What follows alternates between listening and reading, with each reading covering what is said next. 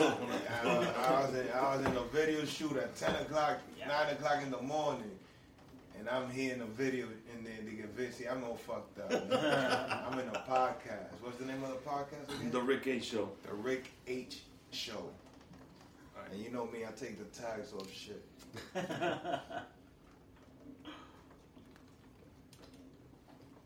Welcome to the show. I'm here joined today by the mayor known in the Heights. Mike is here. Benny's here. Paul's here. What's good? What's going on? Thank you for coming all the way to Brooklyn, first of all. Man. And it's on a rainy day, too. On a rainy day, you guys got me out here. From Washington Heights. / Dykeman. Yeah, in Wood. I'm sorry. Because I'm from 174, so. No, you guys is Washington Heights. Yeah. I'm going to be honest with you. People say that Washington Heights ends in 190 on top of the hill. Yeah, that's what Us old school guys, we say Washington Heights ends on the corner of my block on Dykeman and Nagel. Right by the hill on the train station, Dykeman and Nagel, right there. That's where, to us, we say, my generation, Washington Heights ends there. And then after that, and then after Dykeman and Nagel, and you go down to 207, that's Inwood. So he came all the way from Inwood up there. Nah, I ain't come from Inwood. Well, you were in Harlem first. No disrespect to my people. No disrespect to my people from Inwood. I ain't come from Inwood. I came from Washington Heights. Let's get it right.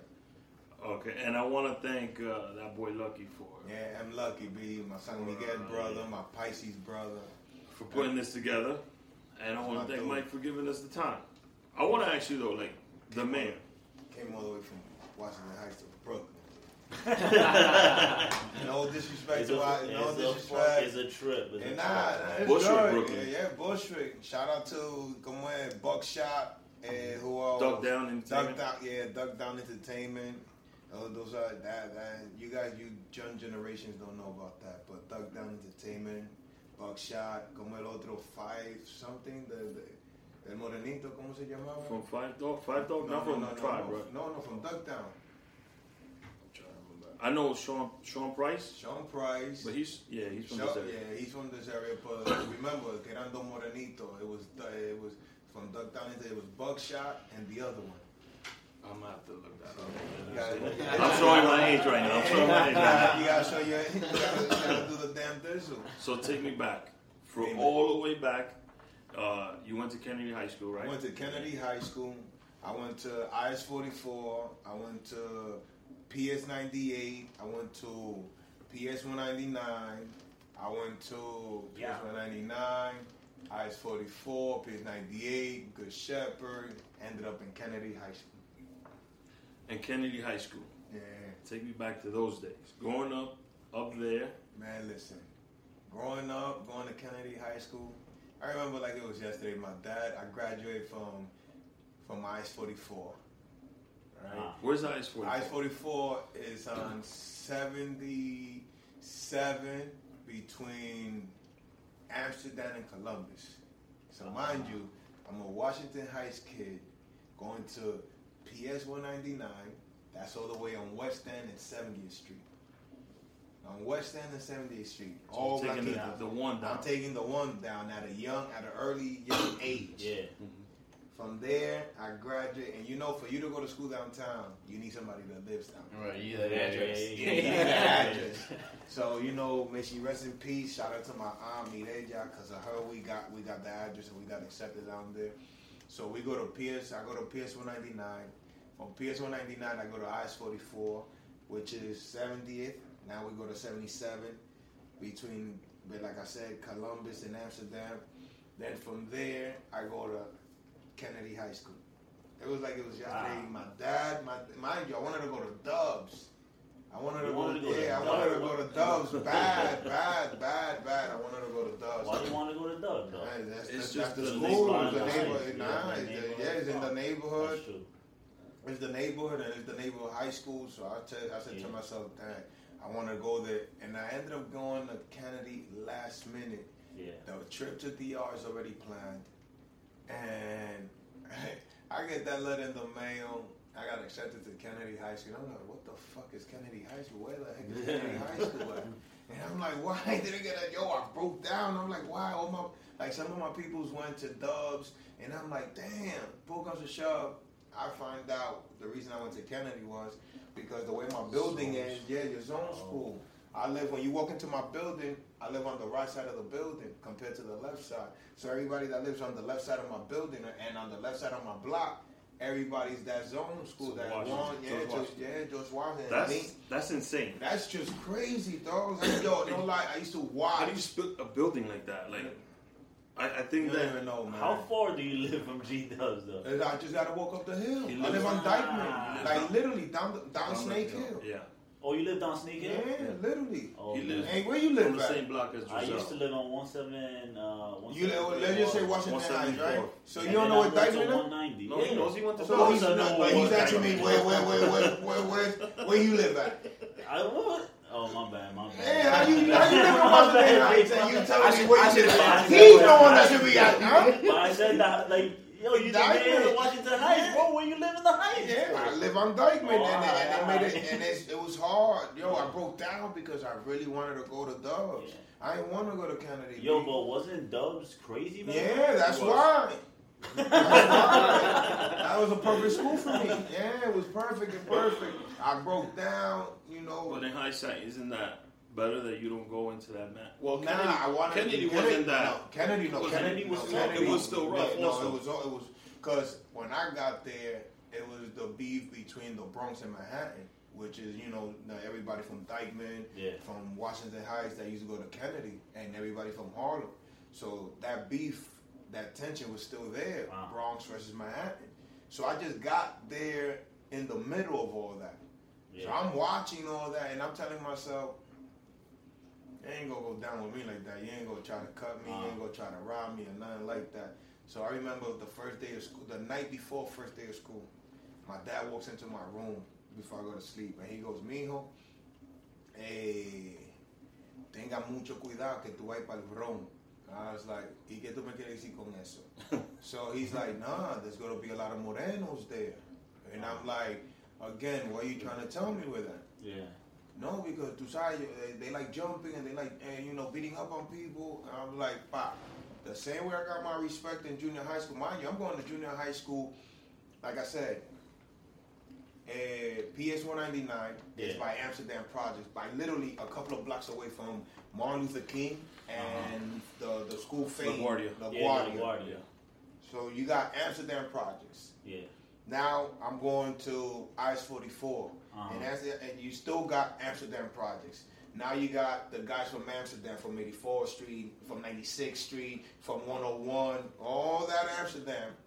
And here comes me and my two brothers and a couple of girls from Washington Heights and from Harlem, because that school was like one of them special schools. Yeah. So we're the only ones that are not from that area. So it was 20 of us going to that downtown school. We used to meet up. Me and my brothers would be in Dykeman. Then from Dykeman, we'll meet up the other set of the Spanish people in 181st and 168 and getting until we had a whole car. In the last car? The last car. Yeah, that's how you had to do it. Just us. Harlem and the Heights together in the last car. Yeah, by the time you get to that stop. By the time you get to 79th Street, that now we gotta walk to the school. Yeah. Everybody, I'm telling everybody, just don't nobody move or anything. Everybody, we all gonna walk the same way to the school. Nobody's gonna go left, we going straight.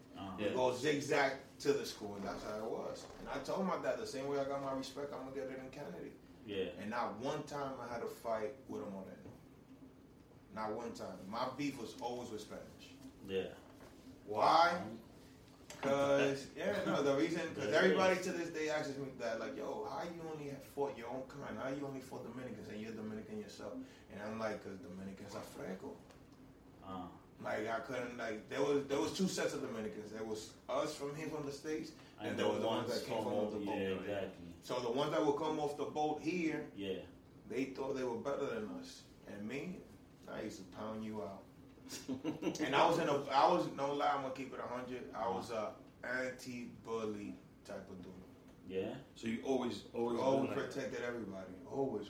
Like me, I used to wait first day of school.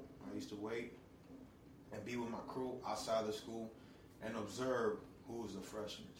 Yeah. Once you didn't want to make eye contact with nobody, I used to be like, that's a group of freshmen right there. How you know, Mike? Watch. And I'm going to make it my business. You guys stay here, but I'm going to go across the street where everybody's lined up to go inside the school while you guys is there. And watch me just stand next to everybody.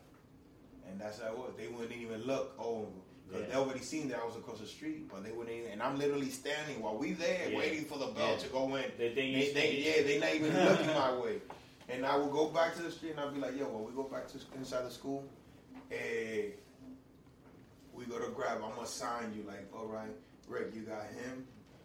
Gino, you got him. You got him. Now, we're going to find out what lunchrooms they in, what classes they take, and we're going to take them out and you're going to bring them to my bathroom. Because Kennedy was split 8 floors. So the 8th floor was the nerds. It was super hot there. You couldn't even open the window. 7th floor didn't really exist people there. For you to catch people on the 7th floor, it was hard. 6th floor, another nerd floor. That was the science floor. 4th floor was special ed. 5th floor was Dominicans, Latinos, Puerto Ricans, Mexicans, everything. 3rd floor was the hooligans. 2nd floor was the Polo, Tommy Hilfiger crew. The 1st floor was everybody. Because you went out for lunch. So all hoods, everybody was on the first floor. That's crazy how it divides like that. They do that on purpose. Let me ask you something. When you in high school and you're going to Kennedy, were you always into basketball? I was always into sports. Always into sports. Yeah, always. Were you on any of the teams in Kennedy? I was on JV. I tried out for the JV football team. I didn't quit. I just didn't like it because they would have me trying to play 2 positions, and I'm gonna be honest. My role model was Lawrence Taylor growing up. Okay. So I wanted to be a linebacker. Defense. Yeah, defense was my thing. Always street football, tag football, always defense. But they wanted to convert me into an outside lineman or whatever. Yeah. And I'm like, dogs. These guys is like 6 something, and I'm here 6'1". You want me to block this guy to run me over? Right. Like, it doesn't even make sense. Don't make sense if you trying to hurt me. Like on defense, I was a beast. Middle linebacker, I was beasting. Right. But now you want me to play offense. Exactly. You want me to play offense, and this guy's like 6'7", coming at me at full charge, and it's like, no, man, no. So every single time I will go to practice, and I'll be under my offense, and I'm like. One day I remember it was my freshman year. We had to give the money up for camp, and I was like, I was stalling. I was like, I ain't going to camp. I'm going to DR. So the coaches used to see me in the hallways. Mike, you got to pay for your. I'm like, yeah, I got you. Yeah, right. I was on the trip to DR with my family, with my mom. I wasn't going to go nowhere. You mentioned DR. You're from Villa Francisca, right? Yeah, all day. Okay. So you were born here, obviously, because you just mentioned that. How is it like for you to interact? I know I always have difficult with this part. When somebody asks me, "Oh, what's your background? Where you from?" and all that, I'm Dominican, and you see how you look and I look. Yeah. Because dark skin, light skin, somewhat, because I got a little tan right now, and they look at me and they're like, "Are you Puerto Rican? Are you Mexican? Are you Colombian?" I'm gonna keep it 100. No, I'm Dominican. I'm gonna keep it 100. You see? I was thinking you was mixed. I thought you was Boricua Mexicano. No. But you did it smart for this show. You know why? I bet you you won't even get it yourself. Why? Because you wearing the colors. Oh. And shout out to Mark Henny. Yeah, look, he got this. That's a dope hat. My problem is when I say that, people automatically have this view of Dominicans. Like, oh, this guy is a drug dealer. No, of course we get that. It's not. No. Does that bother you? We get we're drug dealers and we're baseball players. Mm-hmm. Yeah. That's the number one. That's the number one and 2 things. Mm-hmm. We're not supposed to play basketball. We're not supposed to play football. Nope. All we do is play dominoes. We're drug dealers and we're baseball players. We drink. We all good at dominoes and baseball. That's all. That's all. So my thing is like that stereotype is crazy, bro. Yeah. So the reason why I named this episode "Changing the Culture" is that specific reason. Also, another thing that we get tagged with is we are not around for our kids. You mentioned your dad a couple times already. I grew up in my mother was a single mother, and that's the knock that we also get on. And I see that you're a coach for these kids, and you give them advice. To those kids, you're not the man. You're Coach Mikey. You're the guy they look up to. So what made you go into that direction? I'm gonna be honest with you, because I ain't have that growing up. Mm-hmm. I didn't. We all had to look up to the guys in the corner. My older, me, I used to look up to my older brother. Or everybody, you know. That's not the toilet. That's just the. Excuse that, folks. That's not the toilet. That's the sink. Go ahead. So I used to look up. I'm beyond. I used to look up to my older brothers, and you know, my guys in the corner. Everybody had that one dude. May he rest in peace. Socrates, also known as Pedro Navaja. He was like our older brother, and you know, he got murked when we went like in the early '90s, like in '91, if I'm not mistaken. Was it around the riots? Nah. Not with Kiko's riot. He was still alive with the Kiko riot. That was just crazy. So, you know, I looked up to them, really. They were like my big brothers, my mentors and stuff like that. So you had to decide. Like I put it. I remember watching them smoke weed and stuff like that, and I used to be like, y'all niggas is nasty and this is third. And all I did was just contradict myself. Yeah. Because I ended up doing the same thing they were doing. But did they give you a piece of advice that nowadays you look at it and you're like, man, the only I should listen at that point? I'm going to be honest. May he rest in peace, Malik. He was a security guard in Kennedy. He like my senior year, I'll never forget it. My senior year, like I was a 5th year senior. I was rocking the whole entire school. Never got in trouble. Every single time I would be in the dean's office, it was like they threw a party because I was rarely in the dean's office. Rarely. If I got caught, it was because I was stupid of getting caught. Or if not, you was not going to catch me.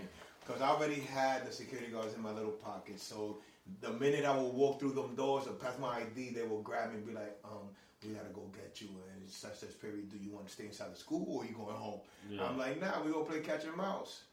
But I'm going to go to my certain classes and then you get me in the lunchroom. For real? I said, yeah, don't worry. I want to see what was the big deal. And it would be because of me fighting. That's it. Yeah, I feel like every security guard in high school. Yeah, it's like they've seen it all. Yeah, they become your mentor at some point. So my mentor was this big guy named Malik from the Bronx, from Grand Avenue. Just passed away like 2 weeks ago. He was he had cancer. Yeah, he had cancer. Yeah, he had pancreatic cancer. That he had passed away from that. That's the worst one you can get. What? So we were bumping heads in the beginning. Like, I guess because back then I didn't even have a beard. I just had sideburns. My hair was crazy. Like if I just stuck my finger in a socket, I never combed my hair. I would have a shape up, but my sideburns would look crazy. So one day we were bumping heads. Like he would let everybody inside the lunchroom.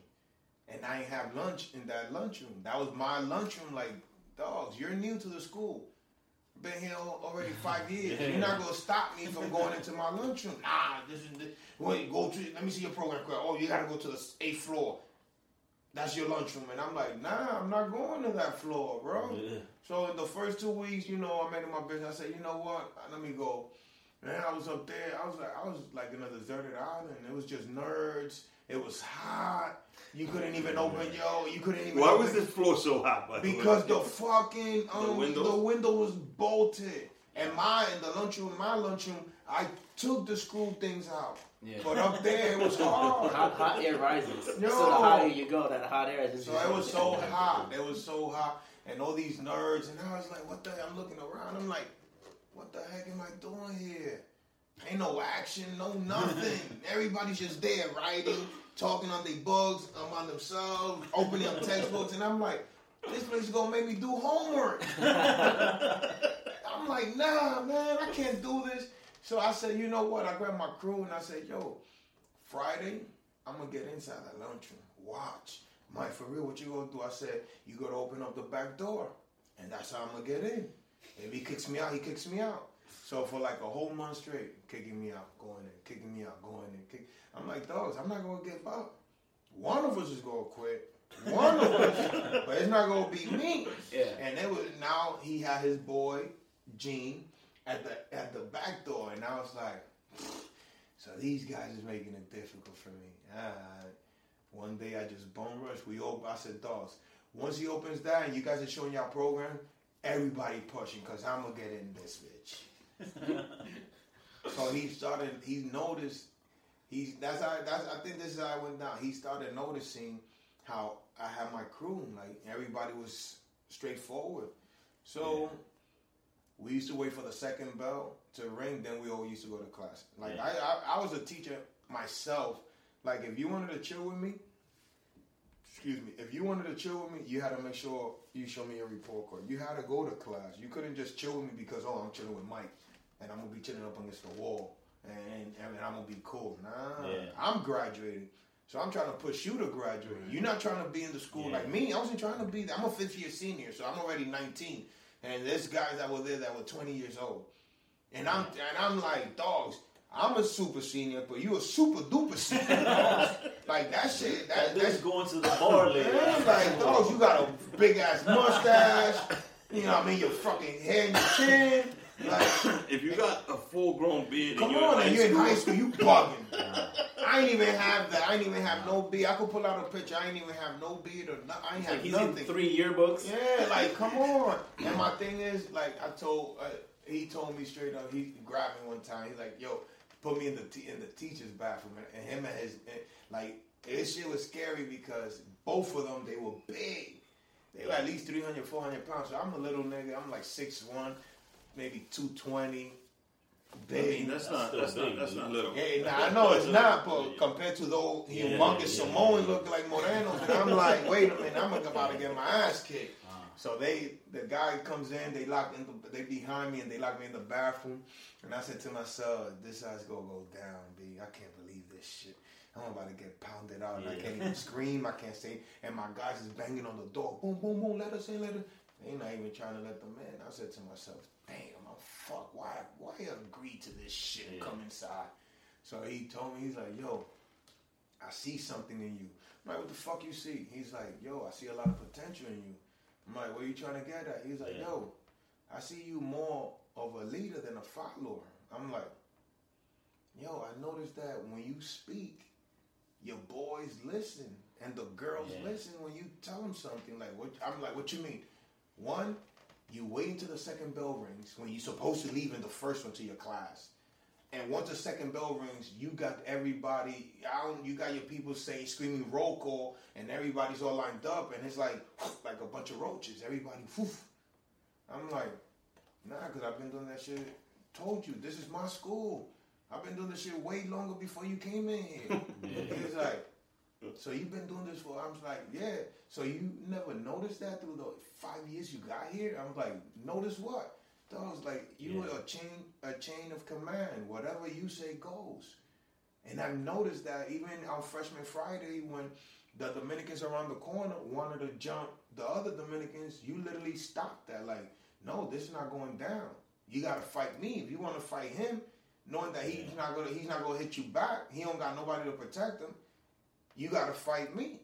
And I noticed that you have stopped plenty of fights and stuff like. And everybody like when you talk, everybody's like, they scared of you. I said, nah, ain't nobody scared of me, bro. I don't keep it 100. Nobody's scared of me. We just built different.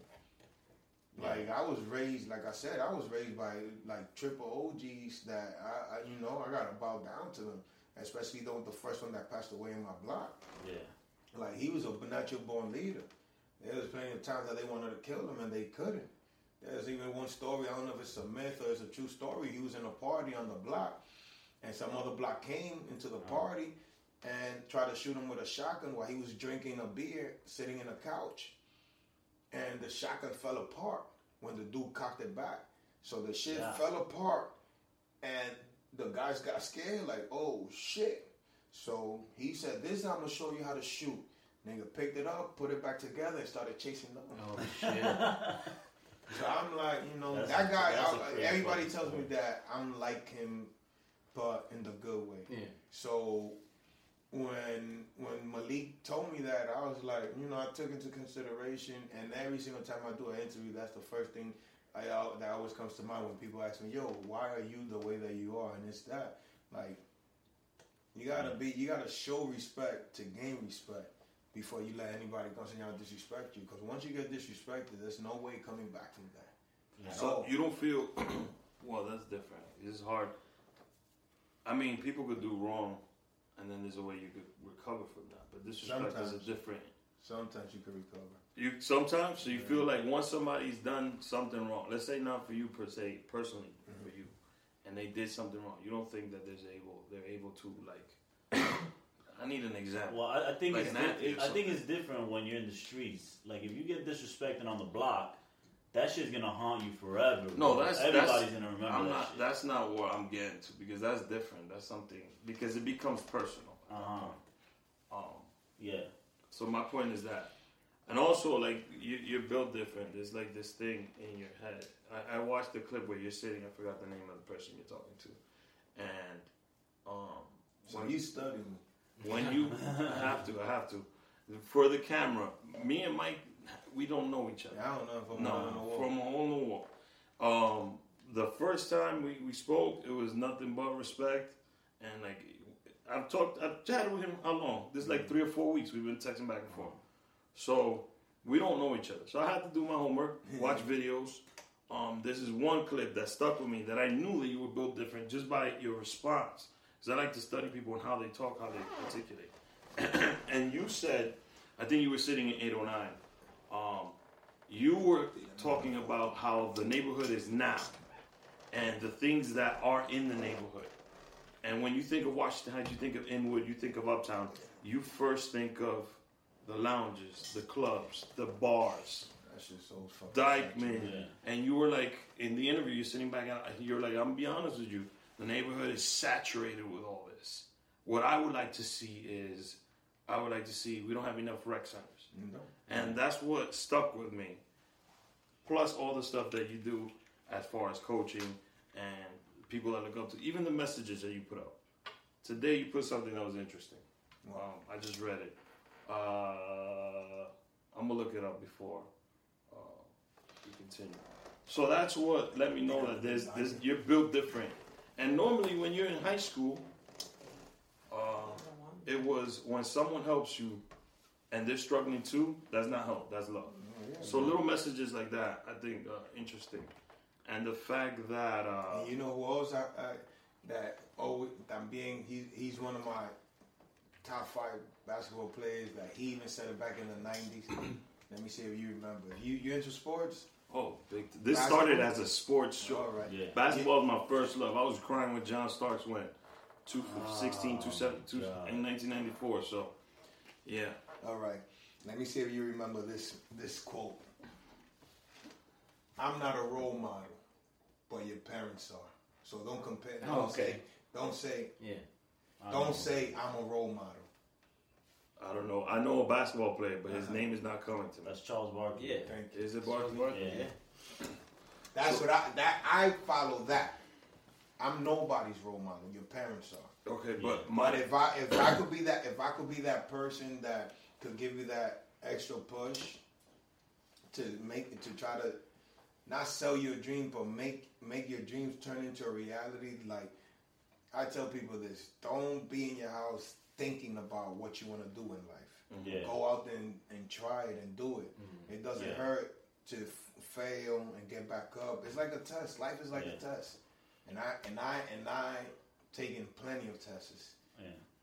And I failed in the beginning. Everybody does. You have to learn how to fail before you can be successful. Yeah, it's nice to have that foundation in the home with your parents, right? It starts there. But also when you go out in the world, you just got to get some people out there. Yeah, but sometimes you don't have that foundation. That is true, I never did. I never did. I'm going to be honest with you. My mom was a hard-working lady. She busted her ass 7 days a week, 5 days a week. Then it went into 7 days a week. Yeah. Like my mom is the truth. Yeah. The truth. No disrespect to my dad, but my mom did everything for me and my little brother. Yeah. And for my other 2 brothers. So it's like, it was hard. It was hard because you didn't have that household support of your mom going to go watch you play sports in school. Why? Because your mom is coming from working in a factory 9 to 5 to come out of work at 5 o'clock in the afternoon to come home and cook for us. Yeah. Like, it was hard for, like, I didn't have my parents going to none of my games. That's why, in a way, I wasn't discouraged or nothing like that, but I played sports just to escape my household. Yeah. To relieve my frustration some way, somehow. Because I'm not going to go kill somebody. I'm not going to go shoot somebody and be like, all right. I mean, I'm not going to go do 25 to life over stupidity. Yeah. So, a guy like you, for example, you're in high school. You see how you were an influence, a good influence. Normally, the guys I remember from my high school that were like you, that were popular, and people wanted to hang out with, they weren't using that influence. And mind you, there's one thing. I don't know how the fuck I became popular in high school, to be honest with you. That's because you were the leader, bro. You know I didn't see it, and I didn't see it like that. I just said, all right, us five, we all came into high school together. Mm-hmm. You the only one that came with me all the way from fucking elementary school to, like, me and you was road dogs. Yeah. All the way from elementary school to fucking high school. Now we meet these two. So now it's us. Now we meet him. We meet her. Yeah. So now we have her as the leader of the girl crew. Like, we mold her into the sense of, all right, you go have your we dudes. Now you go have your set of girls that you go do the same thing that we do. You go, whatever freshman girl you see that's having trouble, put her underneath your wing. So I molded a couple of my crew dudes, like, to be their own how you say, jefe, leader in their own little way. Yeah. That to this day they'd be like, yo, thank you. And I'd be like, thank you for what? Nah, for everything that you did for me growing up. Yeah. And I'm like, but what the fuck I did? He was like, Mike, you don't it's like you don't see it. You don't know. You affected their lives. You don't know. In a big and this is when I knew that I did something right, I say. I remember I came out for my, I don't even know if it was my 38th birthday or what was it. Yeah. I grabbed all my high school guys that was down with me since day one, and I had a birthday party for me, right? So me having a birthday party, how can I put it? I invited, like, I found a chip from one of my old phones, put it on one of my phones, and I started calling the numbers, and everybody had the same number. So, you know, it was supposed to be 30 of us that were always in the lunchroom together. Turned out to be 20. 10 were missing. So when we put the picture up on Instagram, everybody posted. They started hitting me up like, yo, I didn't know it was going to be like that. I fucked up. And I'm like, dog, you thought I was playing? I wanted to see all you guys, because I wanted to see how my day ones were. I wanted to see if they were healthy. Yeah. If they, you know, they got their teeth. Are they bummy? Yeah. If they ain't show up, it's because what? They in the streets. They homeless. What the fuck? So when the setup was so dope, it was like we were in the lunchroom. Yeah. Hey guys, dinner table. I'm sitting in the front of the dinner table. I got my right hand and my left hand, the Sosa brothers, because they are, one is lefty and one is righty. So we all sitting, but nobody's talking. The Sosa brothers are just talking to me. Yeah. Everybody, all 20 dudes is like this, facing each other. The food haven't gone, the drinks haven't come, nothing. Everybody's just on their phones. Everybody's just looking down, looking away. And I'm telling myself, I'm looking at both of them. I'm like, dogs, are you seeing what I'm seeing? I'm like, what, Mike? I'm like, y'all motherfuckers is not seeing it? They were like, nah. I was like, all right, let me see something. So I invite you guys to my dinner, like literally, like it was a mafia type thing. I invite you guys to my dinner party, and you motherfuckers are not saying nothing to none of each other. Like, you guys got like over 20 plus years without fucking seeing each other. Y'all two niggas live around the same block, and y'all not even saying nothing to each other. So one of them goes, there you, the guy was at the end, he goes, there you go with the bullshit, Mike. Like, we're in school. I'm like, dogs, that's what I want. Give me more. And the two niggas, see, you always on your shit, Mike. Ever since we young, you thought you was a fucking man, motherfucker. And I'm like, give me more. I'm going to be honest with you guys. I feel like you motherfuckers are going by my Instagram when you fucking know, you guys really know who I am. Like, you guys know my government name. Don't go by the Instagram. Yeah. You guys know me personally, bro. We know what we've been through in life. And you guys acting like you guys never seen each other, bro. We got over 20 plus years without seeing each other. You guys is acting fucking brand new. Yeah. There you go, motherfucker. And I'm like, that's what I want to hear. Bring the drinks out. Now the drinks, now the food, now the drinks is flowing. So now you know when you drunk, it's true sound. Everybody starts yapping. Yeah. So it was like I broke down when I went home, and I thanked every single one of them. Like, yo, you don't even know what you guys did, bro. Cause I just finished coming from. I just had 3 death-defying experience before I did that dinner, and for me to have my like even the girls that were with us since day one, they were pissed off. Like, yo, for real, you had a birthday dinner party, you didn't invite us, and we were there with you since day one in the school, fucking up bitches and stuff like that. You didn't invite us. We like y'all niggas. I'm like, nah, because I wanted to have the fellas. Yeah. But eventually I'll have a co-ed one with all the girls. But I wanted to have my dudes there first. Because I wanted to see their face expression. I wanted to see how they were going to react against each other. And it was like, when I went home, I broke down. Because I'm like, damn, all my niggas look good. None of them is hurt. Everybody got a job. So they all got their teeth. Everything was. I'm like, yeah. You're proud. Yeah, I was proud. Like, yo, some of them are cops. Some of them are bus drivers. Some of them are ambulance, firemen, like lawyers. And I'm like, damn, son. He was like, yo, Mike, you fucking build animals, bro. I'm like, nah, I don't say animals. I just didn't want you guys to fall in no trap. Yeah. And not only fall in a trap, not because I'm gonna be honest with you. I'll write to you. Yeah. I'll see you once or twice, but I'm not gonna spend my whole entire life fucking sending you money and going to see you in jail when I knew that you could have been something bigger and better. Yeah. The one that should have been like that should have been me, and they said it. They were like, "Yo, we would expect you to be the biggest drug dealer out here." Yeah. And I was like, "Nah, man. I'm good. I'm all right. I'm comfortable. I don't got to be the biggest drug dealer out here. The biggest drug dealer out here is either dead or fucking locked up, pushing 25 to life. I'm not going to jail, and I'm not. It's not that I was afraid of jail, but at the end of the day, My cousin did 18 years of his life at a young age. Lost everything. Baseball scholarship. They used to call him Mr. Baseball. Became Mr. Baseball in jail all over again. Got scholarships and everything while he was in jail. He wrote to me and my brothers and told us straight up, like, yo, out there in the real world, you don't have friends. The only friends you have is your family. And that's even an if. The only friends I have is my mom and my brother and my dad. Yeah. All my friends are in here that I grew up with out there.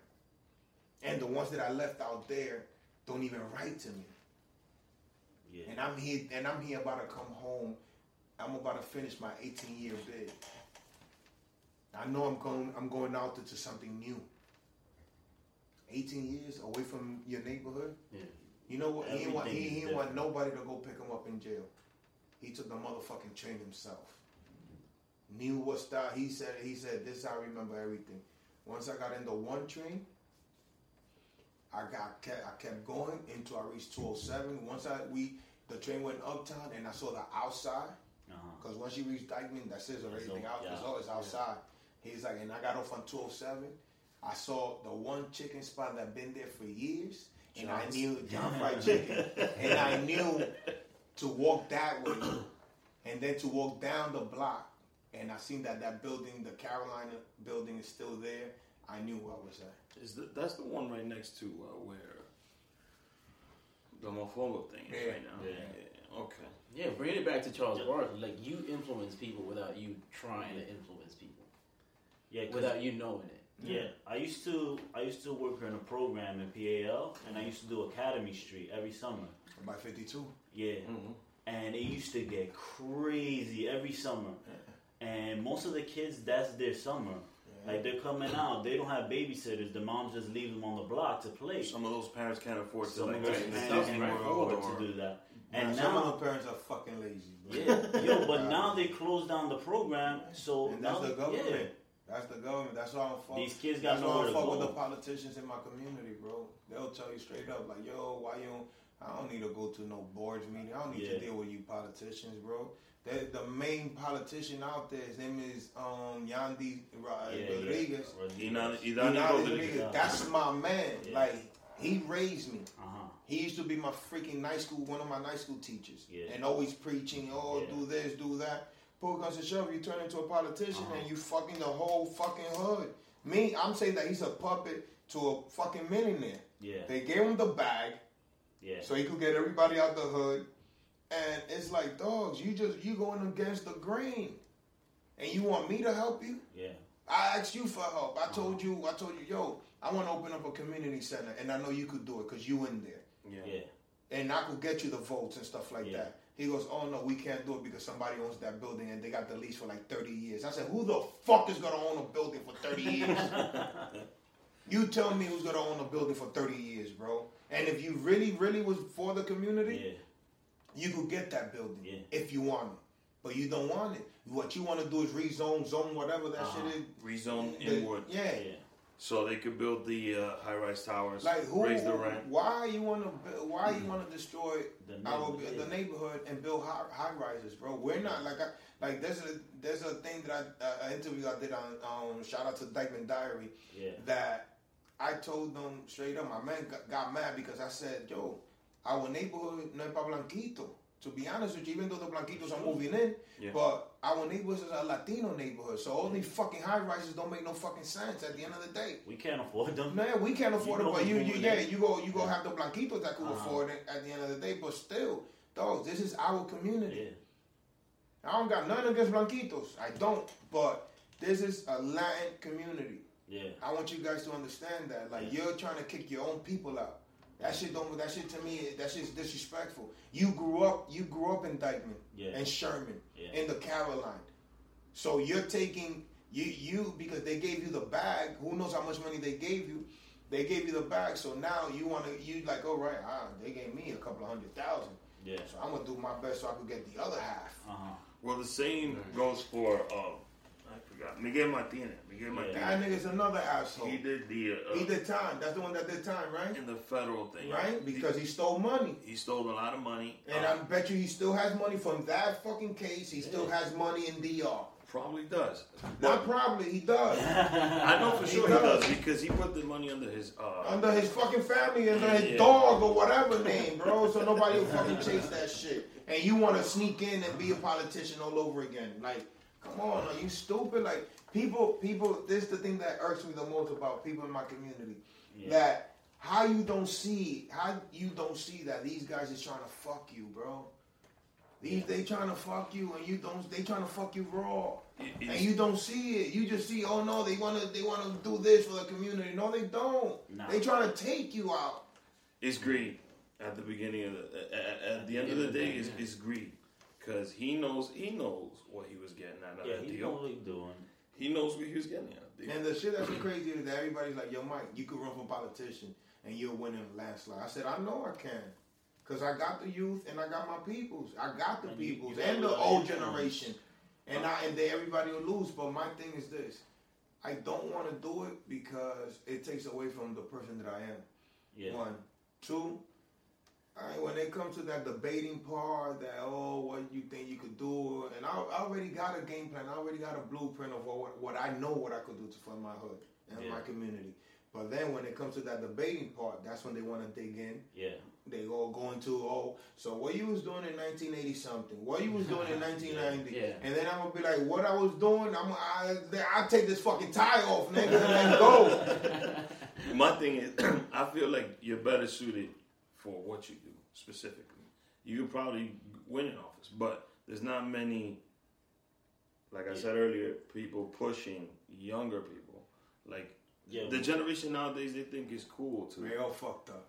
Cut school. Yeah. It's cool to do this, or it's cool to do that. Because they follow these rappers, and these rappers give 2 fucks about them. And I think that there's way too many followers in this younger generation, and there's not enough leaders. Yeah. And on top of that is because these kids that are growing up now don't have a positive male role model or someone that they could look up to or give advice to.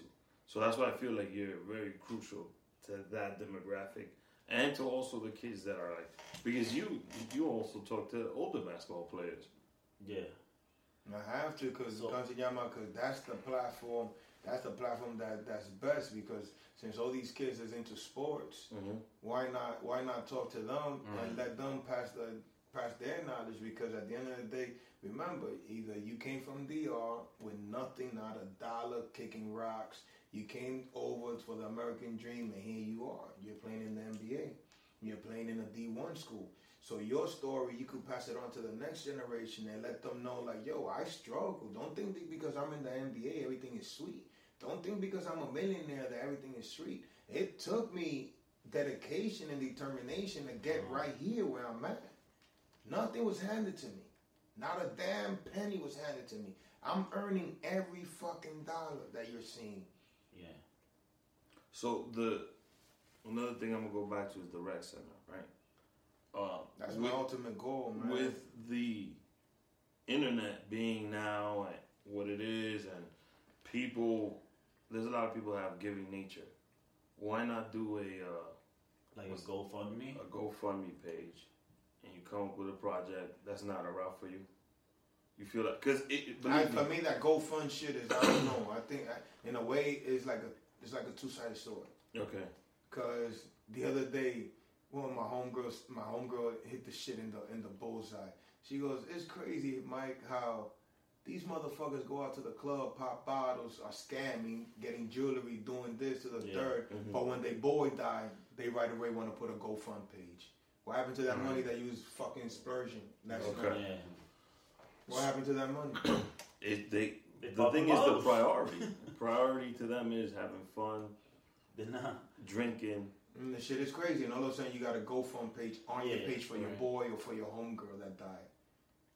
So you don't have the money to be like, yo, let me hit his mom or his dad, like, yo, here, hold this. But right away you want to GoFund Panta. Please, GoFundMe at this thing. Yeah. My whole point was because FYI, it's on 171st, I think it is. And my friend Lewis was one of Lou from 207. He was one of the founders of that. He helped raise some funds to get it. And I think it was only $15 million. And they own the building outright, so they don't have to pay rent to anybody. That's why I feel like, and it is your goal, maybe a 5-year plan or whatever amount of years you want to put to it. And that's why I was like, I need to speak to this guy. And I saw the video before I did the interview with Mike. That boy Lucky.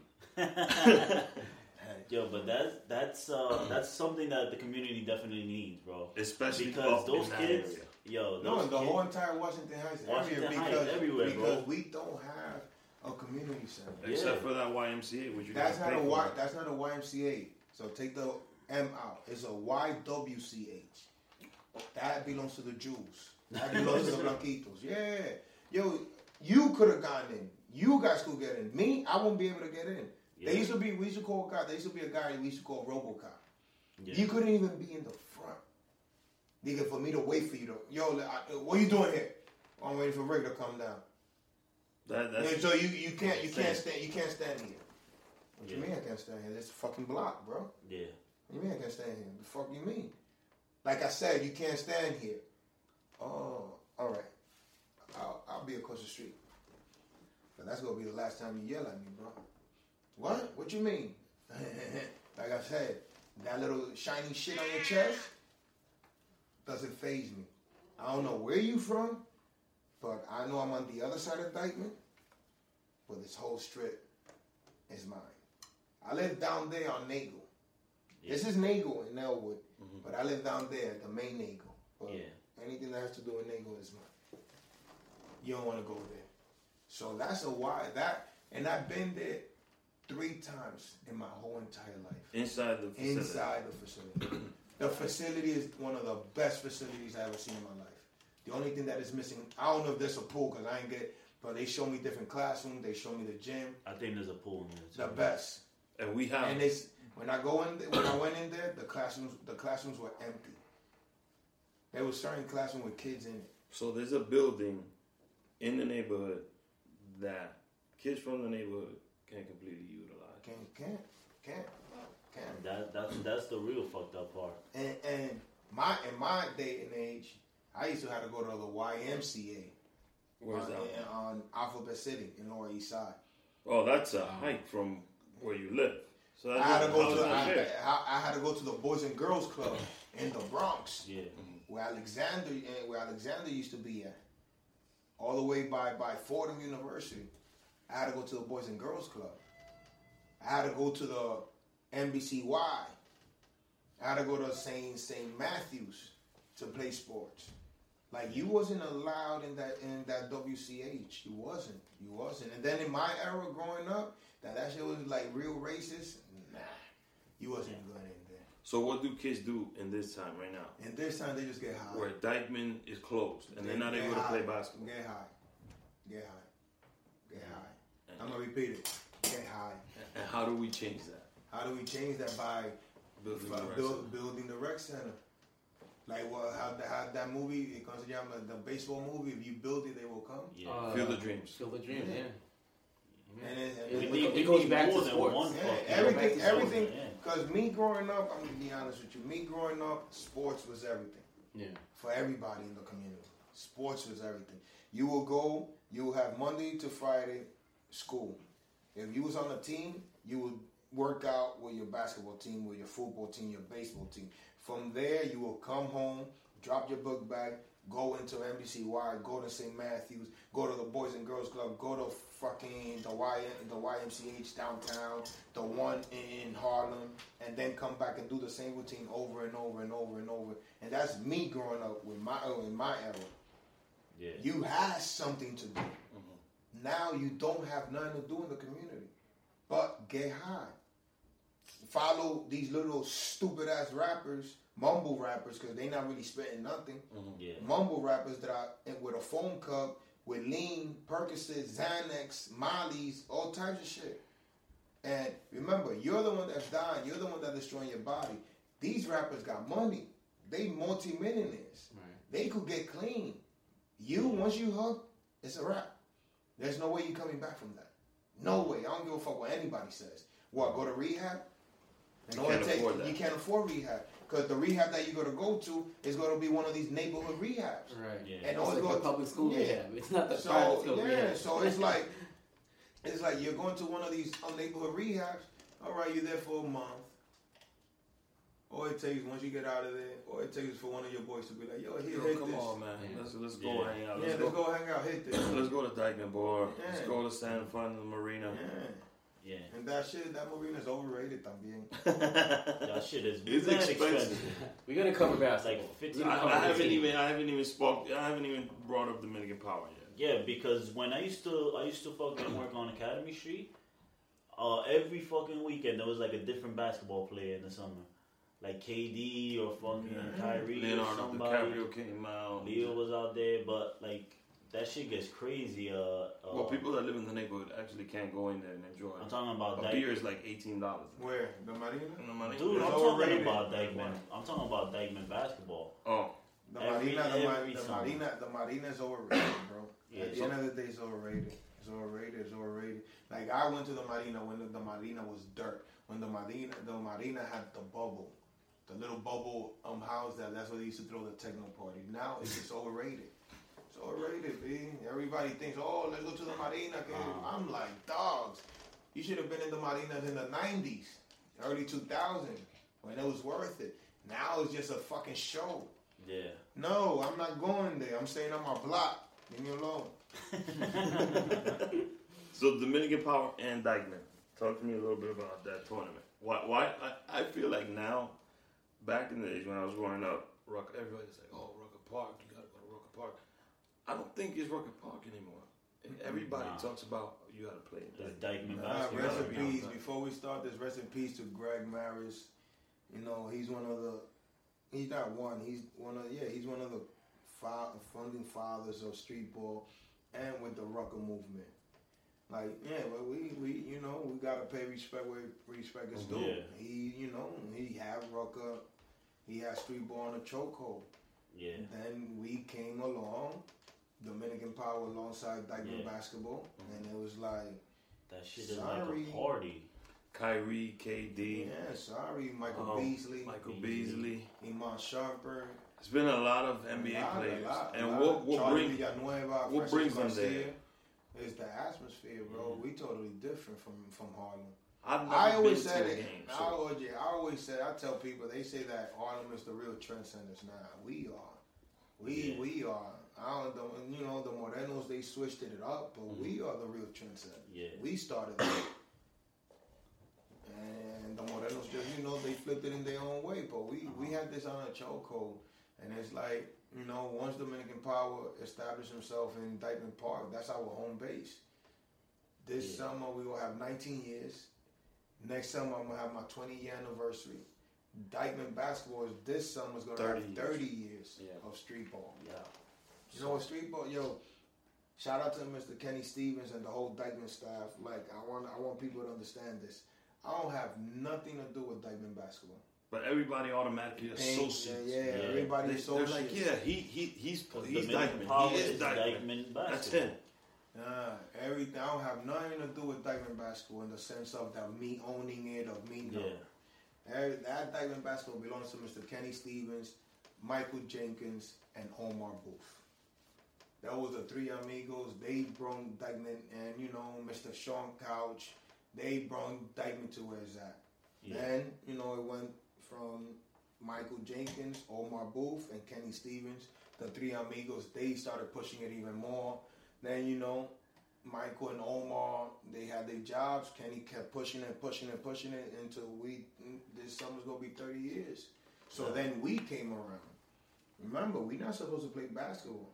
Yeah. We're supposed to play baseball. We're supposed to play baseball. It's not a baseball team. Yeah, it's not. And so we came around, and some of the players on the This is 1998, right? Yeah. You said 20 years. 19. Right. I was coming out of Incarnation around that time. So around that time, we just getting our feet wet. Yeah.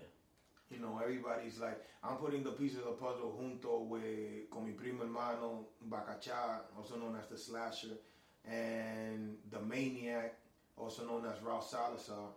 We're putting the pieces of the puzzle together. Like, Ralph Salazar won his couple of chips with his team from Wall Street. The Greer brothers won their chip with Mr. Couch. So when we were coming up, when the Slasher was coming up with some of the guys, he was the one that was like, yo, like, we were competing, but we needed more of the guys to come and join forces so we could be a force within itself. So when he told me, like, yo, go out and try to get the Maniac. Yeah. Go out and try to get the Greer brothers. Go out and try to get Francis Garcia. Go out and try to get Charlie Villanueva, Lou Flores, everybody. Edgar Sosa, James Fielding. Yeah, but they came in the later stage, not in the early, like in 98 and in the early 2000s. They didn't come because they already had Edgar Sosa and James Fielding. They were down with Dyckman, and they were called the Young Ones. Alongside Tu Altogar Adri, alongside Steven Polanco, also known as No Fear. Steven Polanco left the Young Ones to join us because he wanted playing time, and he was the only one out of that young generation crew of the Young Ones that had the chance to win a championship with us, to have a chance to play in the park with us. Compared to them, they stayed with Kenny Stevens, they stayed with the Young Ones, and they built their own legacy. No Fear came with us because he loved the atmosphere. Like, what we were doing in that park back in the days, it was out of the ordinary, bro. I walked by. I've never been to a game. Oh yeah, we started. The shit that's crazy that Kenny Stevens put us right on a Monday, and it was light on the cleanup. Tuesday, light on the cleanup. Wednesday, sort of on the cleanup. Thursday, a little bit on the cleanup. And he was like, yo, we would have to move you guys on a Friday night because there was so much garbage after our games. It was crazy for him to pick up all that garbage. Remember, back then, we only had 2 benches compared to now. So now where's those massive? Yeah, the massive. We only had 2 benches. 2 benches in our park. So you had to get there on time in order to sit in the Green Monster. So now you have the park full of crates and beast chairs. Yeah. All around the court. So after our game, all of that shit stays behind. Ain't nobody trying to come home with no fun. Or nobody's gonna pick it up. Yeah, nobody's trying to pick it up. Unless they go on the block to sit down and chill. Man. So it's like when we got established in the early 2000s that we put our stamp and we won our first chip. It was like At first, everybody thought it was a fluke. Like, these guys play basketball. Yeah. Because, we had Felipe Lopez. Felipe Lopez was our Jordan. Oh, yeah? Yeah, he was the Jordan to us. So, they only knew Rice, St. John's. They only knew about Felipe Lopez. They didn't know about the street ballers. Yeah. They didn't know about none of them. So, to them, it was like, coño. Let me pause you right here. I gotta use the bathroom, and this thing will make an hour at a time. Freaking water's driving me crazy. Felipe Lopez is the... Yo, Felipe Lopez played the Dominican. His birthday was yesterday. His birthday was yesterday. Yeah. So, Felipe Lopez played on Dominican Pound. Mm-hmm. First of all, how the hell you start a team and you get... No, I didn't. I started it. I'm going to be honest with you. The way that team started is I was high as shit, bro. I'm gonna be honest with you. There'll be so many. You remember starting the team? No, I didn't. You started playing for the team? No, not even. I played for Kenny Stevens when I was like 11 or 13 years old. Yeah. And then during high school, and after I graduated high school, I branched out on my own. Okay. And when my two cousins decided to make the team, I was like, oh shit! Wait a minute, this is family. Yeah. So I was high as fuck. Yeah. Yeah. So you're saying there's hope for these young kids that's getting high now? No. I'm trying to steer them away from that. You gotta get him earlier. Yeah, so it was like it's a big story. So. How you get these ball players to agree to come down? It's all out of love. Yeah. I mean, after 20 years, you build up a lot of relationships. I mean, I've seen you went to the Clippers game. No, that's my second home. LA? Yeah. That's my second home. I say maybe 3 or 4 or 5 years from now, I'll be living out there. Oh, you love it that much? Yeah. The first time I saw LA was this year in September, and I was in downtown LA, right across the street from the Staples Center. The best. It's a different vibe. No, because everything is fast. No, it's not really fast. Everything is slow motion. And there's not that many high-rises. You can see downtown. Yeah, everything in LA is slow motion. Everybody eat greens. You got to be buff. You got to be plastic surgeon. Yeah. Everything is sushi out. Yeah. You ain't gonna get no arroz con pollo, no tostones. You ain't gonna find none of that. My friend lived in LA. He was telling me to ship him some in Dubai. Yeah. So, but what's attracting you to LA? What's attracting to LA? One is because I've been there for the past 3 years for my birthday. Okay. Yeah. 2, my nephew is in the G League for the LA Clippers. Oh. Last but not least, it's like I already built a relationship out there in the sense with the Clippers organization. Sam Cassell is my dude. Yeah. And mind you, that relationship is in a story in itself. Like, remember, he killed the Knicks. Yeah.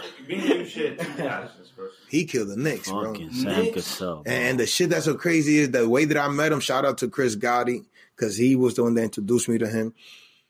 He's in town.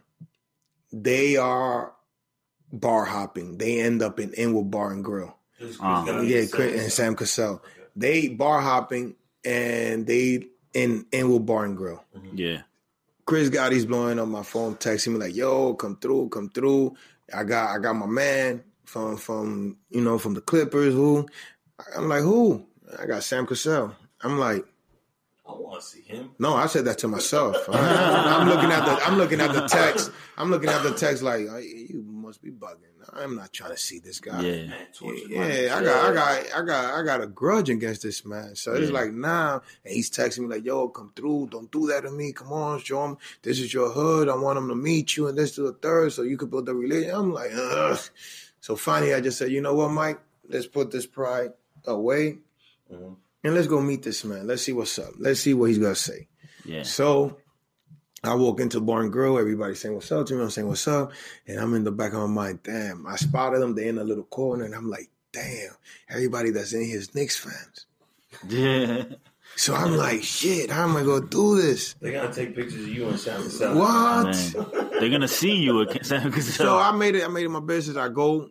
I say what's up to Chris. I said what's up to the other dude. So he sticks out his hand. And I looked at his hand, and I'm like, so I grabbed him, put him into me, and I said, "Dogs, I'm going to be honest with you. I ain't even want to meet you, bro. I don't even want to. Yeah, I told him that. I said, I don't even want to be near you. I ain't even want to come here. I came here because of Chris Gotti. Man. Yo, you see all these people in here? They all Knicks fan. He's like, so you telling me, without you even knowing me, you got a 20-plus year grudge against me? I'm like, hell, fucking yeah. You fucking killed my Knicks. And you know how many TVs I broke because of you in that series? And then fucking John Starks fucks it up for us? And O.J. Simpson. Yeah. Like, come on now. He's like, for real? I'm like, yeah, but you know, I left my pride at home and this is a different me. So, you know, let's where you want to go from here? So we club hopping. I'm taking them. And how we began, this is how I know that he's a real dude, man. Once again, shout out to Sam Cassell. We're club hopping, bar hopping, because there's no clubs uptown. We're bar hopping. We end up in Made in Mexico. Shout out to Freddie Imperial, Dominican USA, and the whole staff of Made in Mexico. Yes. They give me the Dominican USA, the Nutcracker, right? In a mug. So I'm giving everybody. Sam took 2 sips of that. He was like, nah, I ain't drinking this shit. Give me some other shit. I'm like, why? What's good? Nah, this shit's too fucking strong. What the fuck is in it? I said, man, this is what we call Dominican USA. He was like, what's that? This is Nutcracker. He was like, shit, yeah, this is going Nutcracker. So after that, we go one more spot. I forgot where. I think it was Cliff. Then from there, we go eat in 9 and C. So while we're eating, you know, I said, yo, I want to take a picture with you. All right, we took a picture. So now they dropping me home. So when I get out the car, he's like, boy, come here. I'm like, who, me? He's like, yeah, come here. He gets out the car. He's like, give me your number. I said, for what? He's like, nah, you're a cool dude, man. I respect you. I said, all right. I'm gonna give you my number, but don't give me no fucking bitch phone. Yeah. If you go give me your number, you go give me your wife, your kids, that number. You ain't gonna give me no fucking other number.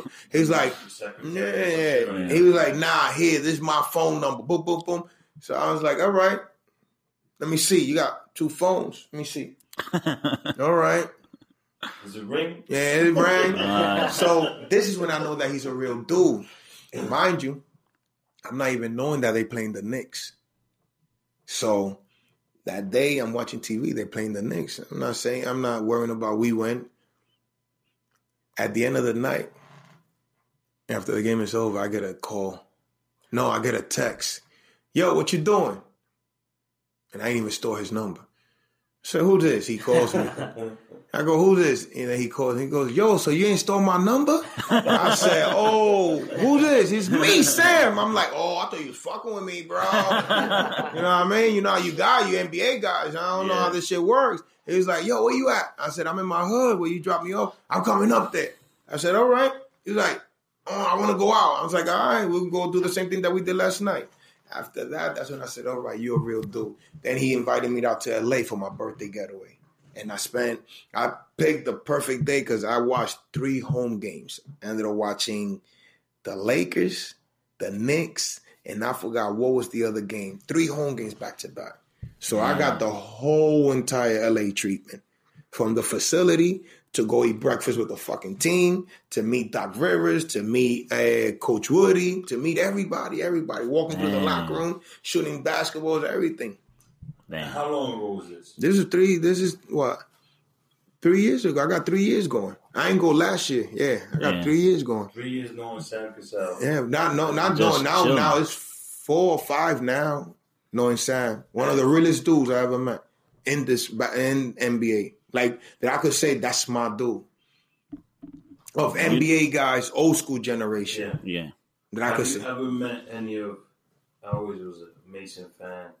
I got to meet Mace once because I went to St. John's at the same time as Sunday. Mace Jr., that's my dude right there. I met Starks on the train ride to 34th Street. So those are the 2 niggas that I actually got to meet. I met Mace one time that his son was playing in Rucker Park. I took a picture with both of them. I used to go to the junior Knicks camp in Manhattan College. I met Doc Rivers there. That's why I think he remembers me. And I'm like, damn, you got a good memory. Damn, he must have a good memory. But you can tell Doc is meticulous. Yeah, he got a good memory. And he was telling us the story about how he used to be the one to pick up John Starks to take him to work and everything. Okay. So, did I ever meet? I don't think I ever met. The one that I really want to meet, honestly, is my ultimate Nick. Patrick Ewing? That's my, I think I'll be like a bitch. Oh, pass out. Him and Shaq. I think Pat is, what makes it work? I'm in Magic. Did I mean Magic? Yeah, I think I'm in Magic in L.A. In L.A.? I think. No, I'm lying. I met the other owner, whatever his name is. The one that went to Michigan with the Fat Five. I forgot. Yeah, the guy that looks like Rob Stewart. That's how he looks like to me. That's why I was confused. I was like, do guys, anybody know who this is? And I put a picture with him. And he looks exactly like Rob Stewart. So, mind you, check this out. I had a chance of, and I slept because I didn't know that he was doing the Laker game. And the day that I went Shaq. Shaq. Yeah. Shaq was like literally right there. Well, now that you mentioned Shaq, Justin, our video guy, Justin actually, he worked on Mike and Mike. Yeah. Oh, word? Yeah, he worked. Yeah. So there was like off-air time. He told the story on the episode where Shaq was just like, Shaq is such a humble dude. He was just having a normal conversation with Justin. And he got him a coffee and stuff. He got Justin a coffee. Nah, because Shaq looks like that type of dude. Shaq looks like a type of dude like that. Look, Patrick Ewing, I miss Patrick Ewing. This was the old me when I used to party a lot. And he went to 809 to go eat. Ewing and 809. Ewing and 809. Doesn't even make sense to me. It don't. Yeah. Like, I don't know if it was called 809 or the arcade back then. República, yeah, también. I don't know which, but he was there. And I forgot who told me, but I was already on the highway going downtown. And I was sucked. I was already on the highway. I said, well, who? For real? Damn, why you gonna tell me now, Mike? We just noticed him getting out his car, going into the restaurant. I said, dogs, I'm on the highway. I ain't turning back. Damn. I missed you in once. And then the other guy I met was Larry Johnson. Nice guy. I met Larry Johnson when I went to go eat in a soul food place on 84th or 83rd in Amsterdam. And he was just finished. It was just a game, and I went to go, and he just finished pulling up with a shorty. And I was like, yo, I'm gonna be honest with you before you eat. I gotta take a picture with you. You know why? Because you're my brother's favorite player, and I'm gonna have some fun with this. He was like, for real? I said, yeah, let's take a picture, Grandmama. Come on. And we were playing a picker game, and Lou used to run a PAL center. And on Monday, it was like brother basketball, and we playing ball, and then the back door is open. And Larry Johnson picked his head, and he's like, "Oh, y'all playing ball in here?" And took a picture of him. Nice guy. Yeah, humble. Yeah, dude. So let me see who else. Yeah, that's really like LeBron. I've seen LeBron like right there, but I didn't want to take a picture. That's not my favorite. Yo, so you said you see yourself living in LA in a few years. Yeah. Is it gonna be tough, like leaving Dykeman? It's gonna be a culture sort of shock, changing. You think you can leave Dykeman though? Yeah, I could. You gonna leave it behind? Yeah, I could. I not leave it behind because I could come back and forth. So I would never leave my hood behind. Yeah. Never. But there's things that I feel like I want to do out there in LA that I know I could do it here, but there's no Dominicans in. Let me because I'm on my live. Very few. Yeah, I'm on my live, and there's a group of guys called Dominicans in Cali. Dominicans in Cali. Yeah. And so there's Dominicans in San Diego, and there's Dominicans in Cali. So I seen every single time I always slip. Every single time I'm in LA, I never have my live, or I never make a video like, "Yo, where are these so-called Dominicans at?" Because I go represent to the fullest. I have my shirt. I have a Dominican jersey with my name in the back, the mayor, and I'll go to little places just to see. But I remember I went to a Spanish restaurant, que se llamaba La Madera. Sam took me there to eat. So we there eating, and they not Mexicans, they're Aztecs. Okay. Yeah, they speak indigenous. Yeah, so they not Mexicans, they Aztecs. So they're looking at me up and down, and they see that says Dominicana. So I'm noticing that they're whispering against each other and walking away and going to the kitchen. So I said to myself, you know what? I'm going to follow these motherfuckers. So, yeah. So I followed them, and I went into the kitchen. Poof! Like, dime, what's up? ¿Qué es lo que está pasando? They were like, no, espérate. Wait, Dominicana? I said, yeah, I'm Dominican. Yo hablo español. ¿Cómo? I'm like, yeah, yo soy latino. I was like, so no hay latino en Los Ángeles. No, nada más para San Diego. Y la única forma que tuve los latinos aquí es if Romeo comes and they do a Spanish concert. That's it. That's the only way. And now, shout out to Dominican and Cali. They do like a little Dominican parade type thing out there. So I want to experience that, and I want to, like try to help them out, and you know. My boy was a part of that. I'll show you. And they here. One of the guys from Dominican, the main guy from Dominican's Cali is here. I think he's originally from Jersey and he moved out. Yeah. Mike, I want to thank you for coming out. You don't got no more questions? We did all the questions? No, I see a whole lot. I think we missed. We covered most of it. So which one is left? Pick one out of there that you missed, that you want, that you deep inside. I don't want you to go home and be like, damn, that's the one I wanted to ask, and I missed. What I wanted was the interview that you gave me, which was me being me. You explaining your thought process, you being you, and how you got involved in the community, and why people like everywhere I go, the man, oh Mike, you don't know Mike? Nah, that's crazy. You from Heights and you don't know Mike? I was like, I'm not Mike. Who's Mike? So that was the interview that I wanted. We just met Mike. I needed Mike's stamp of approval. Last thing I got here, stamp of approval of the show. So that's why I wanted to add him on and give you a chance to. Well, you said your story a minute ago. Yeah. But not my deep story. Yeah. Yo, but with me, with my life changing and all that. Yo, but I would love to see some shit happen in Dyckman for the kids, man. Oh, and I feel like you're the dude. Everybody tells me that, like my one of my good dudes is Pitbull. Yeah, Mr. 305. Oh, he slammed. He's trying to build. Not trying. He's going to build 100 charter schools. Oh, he is. Yeah, he's going to build 100 charter schools. He already has 2 in Miami, by downtown, by the Maryland baseball stadium. Yeah. So I want to catch him one day up here when he comes and visit and performs and take him to Dyckman, because there's a spot. I don't know if you remember where Supermundo is at. You remember where Umbrella was at? Yeah. Club Umbrella. You remember where Amber Room was at? Amber Room. Yes. Yeah. And there's also a club back there too. Yeah, that's Cairo. Yeah, that's Cairo, but Cairo's too small. So Amber Room is here. Umbrella's here. Yeah. So Supermundo is that block. That right behind the projects, that big building. Where the trucks are. Where the trucks is at, you turn where the parqueo is at. Yeah. That block right there, that whole entire block, that big building that they trying to build. There's the shit that irks me the most with my niggas that got that money.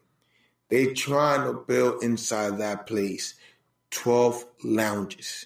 We don't need lounges. We don't. We don't need 12 underneath one roof. Like, you want to put a sushi spot, you want to put a catering hall, you want to put a salon, you want to do this, we don't need none of that underneath that roof.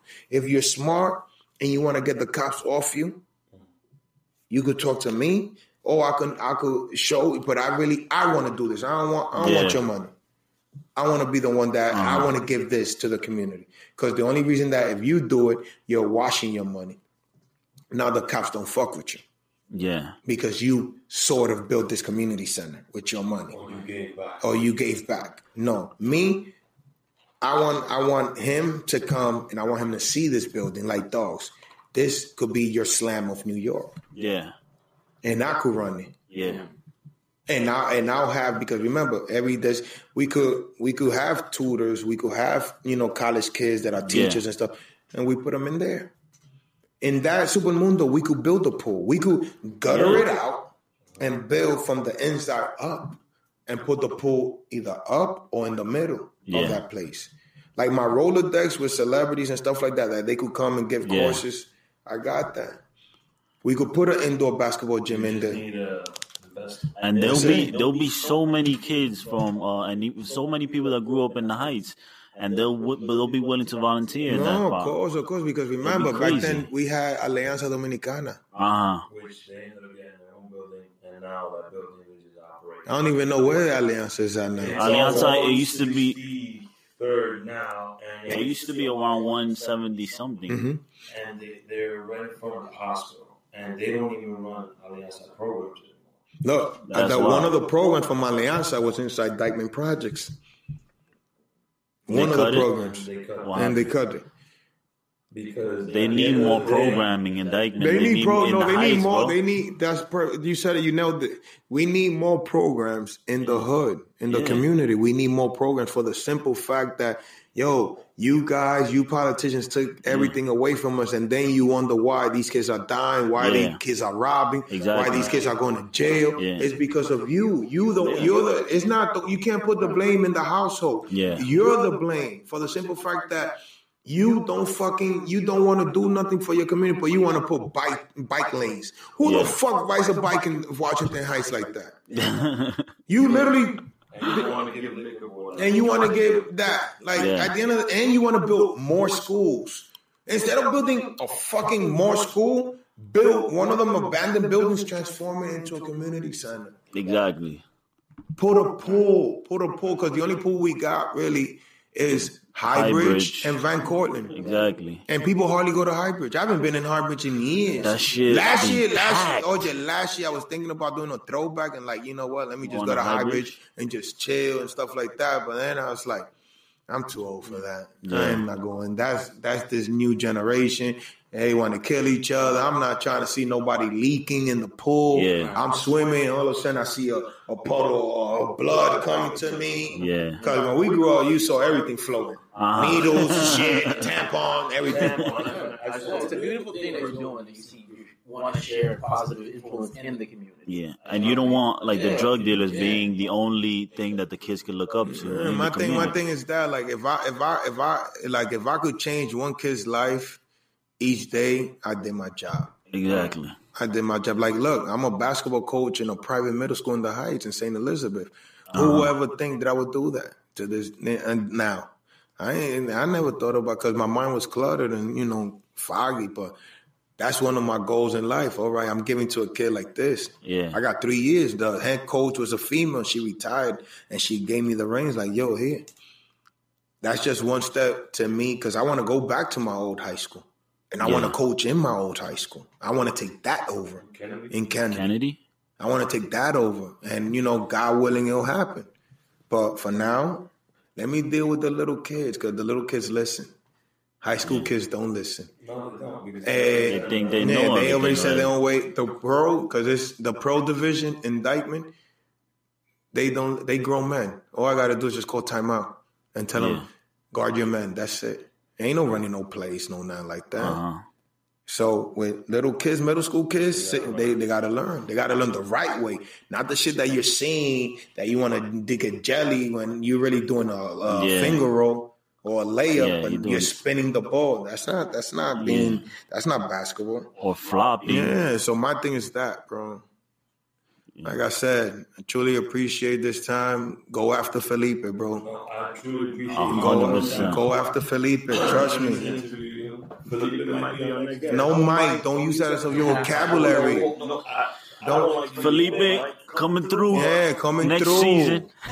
Next season. If you're watching this, I'm going to send you a message. You're already through DM. Oye, mi hermano, ya tú sabes. They're going to come at you. Y no fronte para no romperte las dos rodillas. Happy birthday, my nigga. Like I said, man, go Happy after. birthday, Felipe I appreciate Lopez. you guys, bro. I appreciate it. My brother. You already. Man, you already know. See you guys next year. You already, man. Season finale. They got me. The mayor, And Washington the mayor Heights. of Washington Heights / Dyckman and Inwood. Because Inwood will be getting mad when I don't use shout them out. So we got shout. I even hashtag that. We got shout them out too, man. Okay. We got shout out the whole 5 borough. And like I said, man, don't think about what you want to do with life. Go out there and do it. If they telling you that you dreaming, that you dream too big, those are small-minded people that are dreaming too small. You go after your dream. Nobody could tell you what to do in life. That's right. You control your own destiny, bro. Trust me when I tell you this, man. That's how you fucking. That's how you say it, bro.